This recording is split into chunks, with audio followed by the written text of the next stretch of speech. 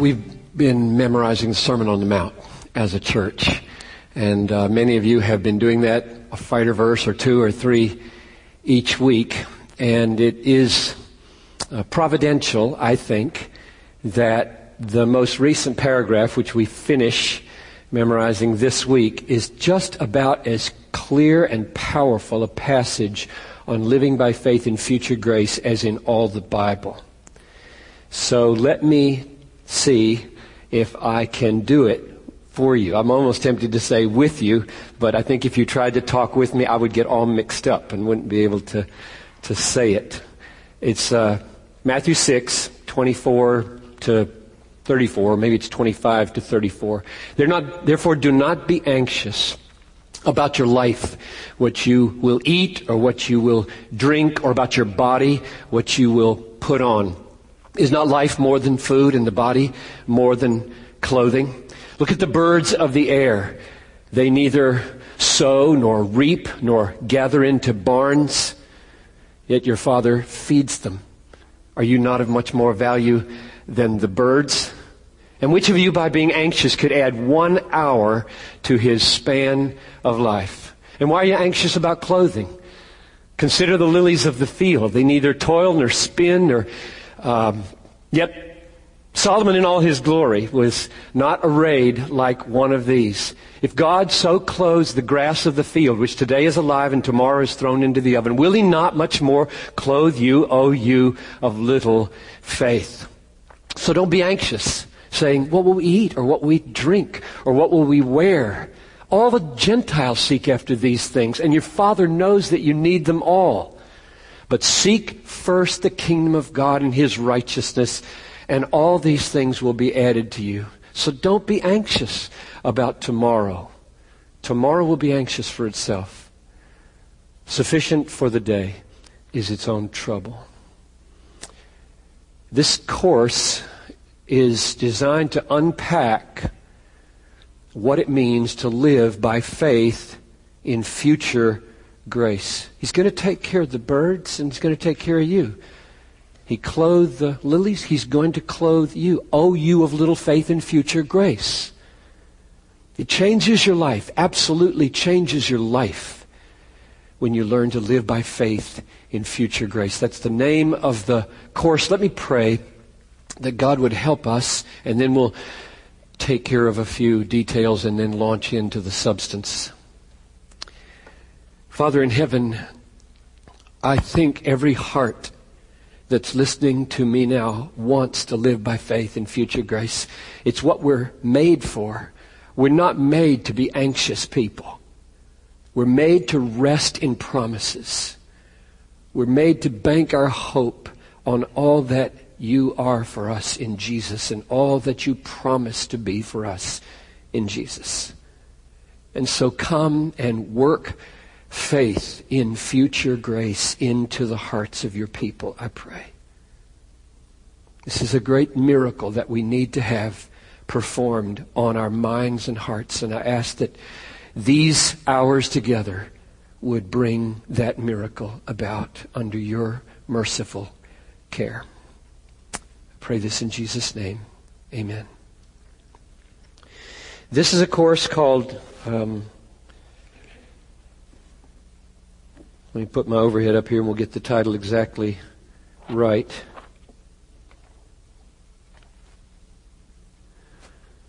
Living by Faith in Future Grace, the Pursuit of Holiness in Life and Ministry, a seminar in partial fulfillment of practical theology, a course of the Bethlehem Institute. It's an attempt to take this book and unpack it in 5 hours, 2 tonight and 3 tomorrow. There's the outline of the class. Why does it matter? The passions behind faith in future grace. Is it biblical? The foundations of sanctifying power. How does it work for holiness? The origins of radical love. How does it work against sin? Lust, anxiety, covetousness, bitterness would be, I hope, 4 sample sins we will look at tomorrow as to how faith in future grace severs the root of those sins. So that's where we're going in the 5 hours that we have together. So let's go to question number 1, or unit number 1. Why does it matter? And if you don't have one of those books, that's okay. You can just follow along here. The passions behind faith in future grace. I've got 3 of them. And for those of you who've been around a while, they'll be very familiar. And so I won't linger long over them. They are fundamental to almost every seminar and every sermon that I lead or preach. So passion number 1, a passion for God's supremacy. In other words, what I'm looking for is a way to live that accomplishes these 3 passions. And I think living by faith in future grace, as I'm going to try to unpack it, is the way that these 3 passions happen in a person's life. So first passion, a passion for God's supremacy. This is Bethlehem's mission statement, as many of you know. We exist to spread a passion for the supremacy of God in all things for the joy of all peoples through Jesus Christ. Why? What's the root of our passion for His supremacy? God is infinitely committed to preserving and displaying His glory in all that He does from creation to redemption. And in this commitment, we see His zeal and love and satisfaction in His glory. The person that opened my eyes to this biblical truth was Jonathan Edwards in his amazing book, The Dissertation Concerning the End for Which God Created the World. And so I brought along this book, God's Passion for His Glory, where I took that book and included it in here. Half of this book is that book right there that changed my life so profoundly in 1971. And then I put my appreciation for it in the first part of this book. And so that's what this is. And if that sounds intriguing to you and you would like to see how that worked for me, then that's the easiest way to get a hold of that book, which was written 250 years ago. He piles text on text, hundreds of them, to show that God exults in the display of His glory for all that He does from beginning to end. Here's his conclusion.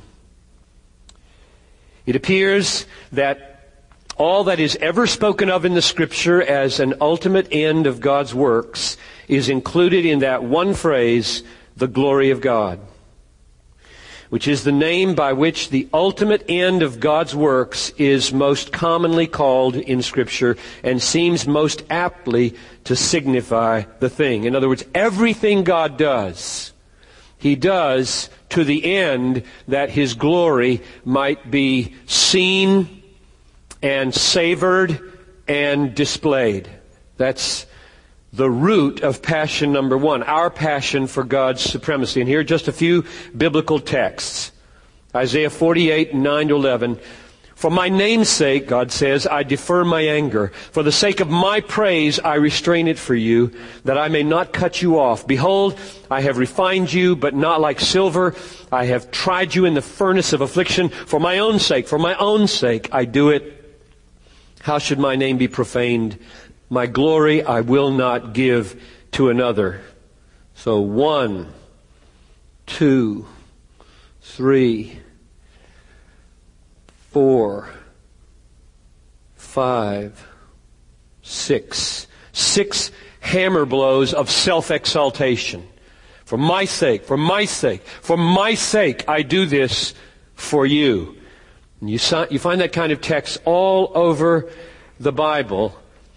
I think I'm going to pass over this one. It's long and I think it's plain from the others, but you can see that nature there declares the glory of God and God puts it forward in order that we might give Him glory. Let's just use this one. Romans 11:33. Oh, the depth of the riches, both of the wisdom and the knowledge of God. How unsearchable are His judgments and how unfathomable His ways. For who has known the mind of the Lord, or who has become His counselor, or who has given to Him that it might be paid back to Him? For from Him and through Him and to Him are all things, and I would put, therefore, to Him be glory forever and ever. God sees to it that everything is from Him. He sees to it that everything is through Him. And He sees to it that everything is for His glory. And therefore, to Him be glory forever and ever. When you find enough of those texts in the Bible, it turns your world upside down. It creates a kind of Copernican revolution in your mind so that you no longer are at the center. God is at the center. You're not at the top. God is at the top. He does everything for His glory, and righteousness becomes defined then as what exalts and manifests the glory of God, not what treats me in a certain way. God's value is the most important value in the universe, not mine. Hardly anybody believes that in America today, which is why God is brought into such disrepute, but I hope you will embrace it. Now, my question was, what kind of lifestyle fulfills this passion to live for the supremacy of God? Here are some preliminary texts to show that living by faith in future grace highlights and magnifies the glorious all-sufficiency of God, and so expresses our passion for the supremacy of God in all things. By faith in His grace, His future grace, we get the help, He gets the glory. Now let's see a few texts where that shows up. Acts 17:25 and Mark 10:45 are amazing texts, because when I was first shown these, namely to the effect that they teach us not to serve God, I was just shocked. You're supposed to serve God. And these texts tell you don't serve God in a certain way. Acts 17:25, God is not served by human hands, as though He needed anything, since He Himself gives to all life and breath and all things. So if you get this turned around and start serving God as though He needed you, then you will dishonor God as the source and ground of all things. But if you let this stand, don't serve Him, He serves you, then He will be magnified as a fountain, not as a needy trough where your buckets of effort get poured in. Or Mark 10:45. For even the Son of Man did not come to be served. He did not come to be served. So don't do that. But to serve and to give His life a ransom for many. So now you've got two texts that point out the danger of serving God. The danger of putting God in need of your service, as though He needed anything. So, how are we to think about our service so that God's supremacy is magnified rather than being compromised or belittled by His being put in a needy position of our service? And 1 Peter 4:11 gives a magnificent and wonderfully practical answer. Whoever serves, let him do so as by the strength which God supplies, so that in all things God may be glorified through Jesus Christ, to whom belongs the glory and dominion forever and ever. Probably there is no text in 25 years that I have quoted in prayer or to my own mind, bowed in prayer before walking into the sanctuary to preach, than this one. I'm about to go in there, Lord, and I have to stand before these folks. Then I'm expected to do something. I'm expected to serve You. And I pray now that You would enable me to go in the strength that You supply, so that when I'm done, it will have been manifest that the supply came from You, and You will therefore get the glory. That is a miracle when that happens. It's a miracle in me, and it's a miracle in the listeners. And that's the Christian life. Learning to preach by faith in future grace And let me clarify now, this may be as good a place as any, what I mean by future when I say future grace. Don't think merely He means the second coming. That is one use of it. In 1 Peter 1:13, hope fully in the grace that is coming to you at the revelation of Jesus Christ. So grace is coming someday when Jesus returns to all God's people as they are finally redeemed. That's not merely what I have in mind. I have in mind the future that passes between now and now. About 3 seconds of future became past right there. This future that I have in mind, this future grace, is like a river flowing toward my life, which has always lived in my present. It's the only point where it's lived. It's not lived in the future. It's not lived in the past. I live right here. I have a point where I live. And this river of the future is flowing over this little precipice called the present and accumulating in a reservoir called the past.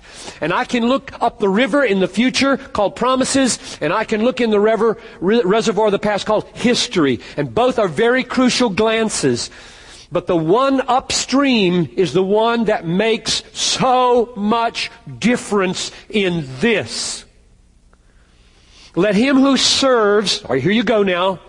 You're moving into the pulpit. You're moving into an act of service. The cars are on their way to Baton Rouge as of 1 hour ago to aid in the Katrina victims. They're moving into service. How is their mind functioning? There's some anxiety there. I've talked to them. They don't know what they're going to find. How does their mind work? And they hear this. Serve in the strength. Let him who serves do so by the strength which God supplies. When does He supply it? Moment by moment by moment as the future cascades over the present into the past. You live drinking future grace as it arrives in the moment. And you bank on it that it'll be here to help me finish this seminar in an hour and a half.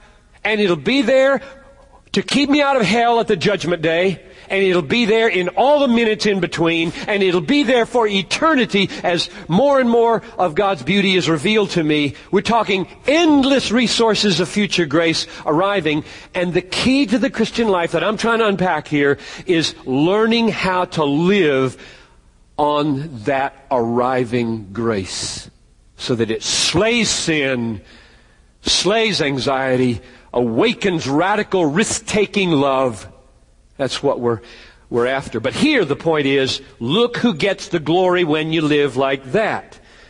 So that in all things God may be glorified. So we like to say at Bethlehem, the giver gets the glory. Therefore, never be a giver to God. Always be a getter from God. So that God will always be seen as the fountain, the bread, the water, the treasure, the bank account. And you will always feel like empty, needy, bankrupt, hungry, thirsty, and when He comes, satisfied.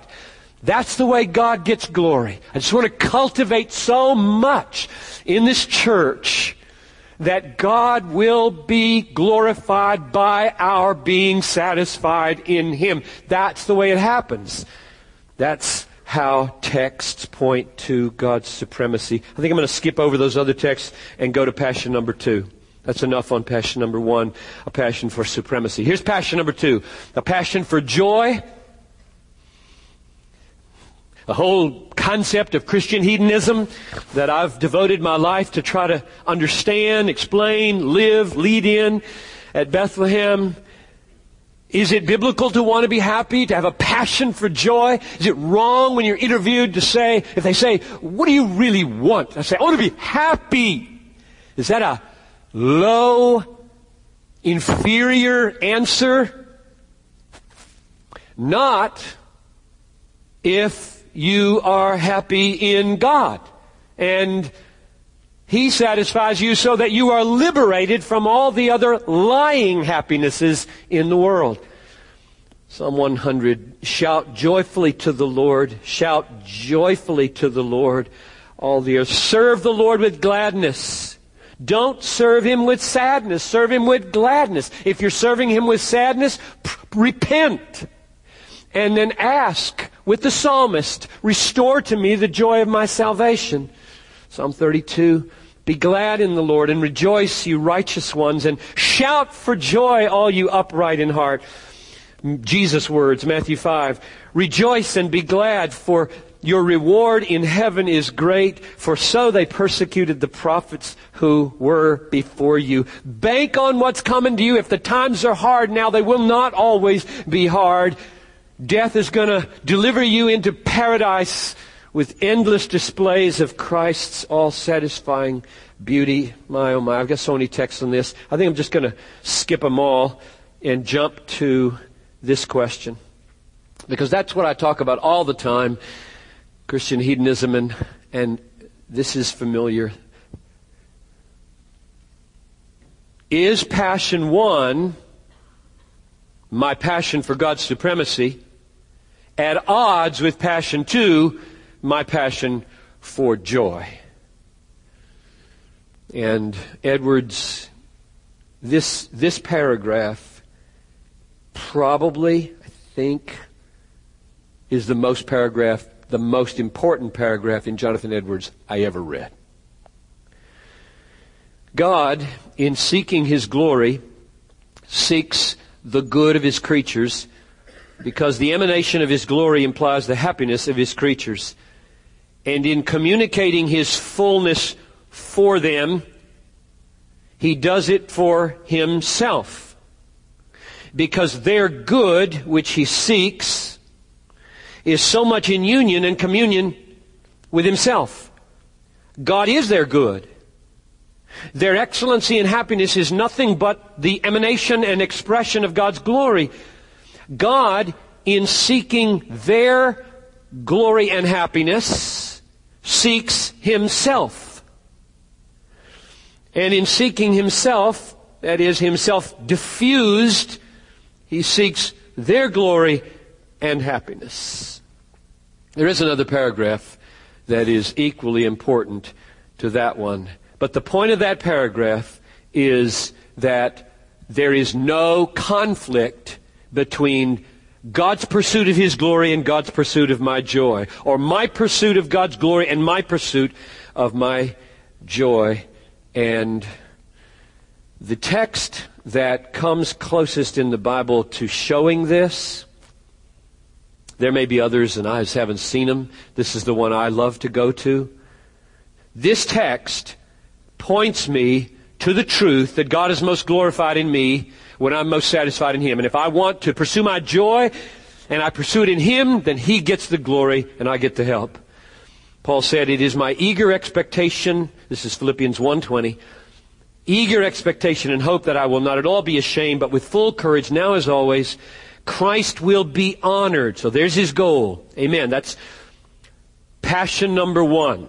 Christ will be honored in my body, whether by life or by death. For me to live is Christ, and to die is gain. Now that's passion number two. I want gain. I'm not eager to pass into eternity and lose. I want gain. And the relationship is this. Let's just take the death half.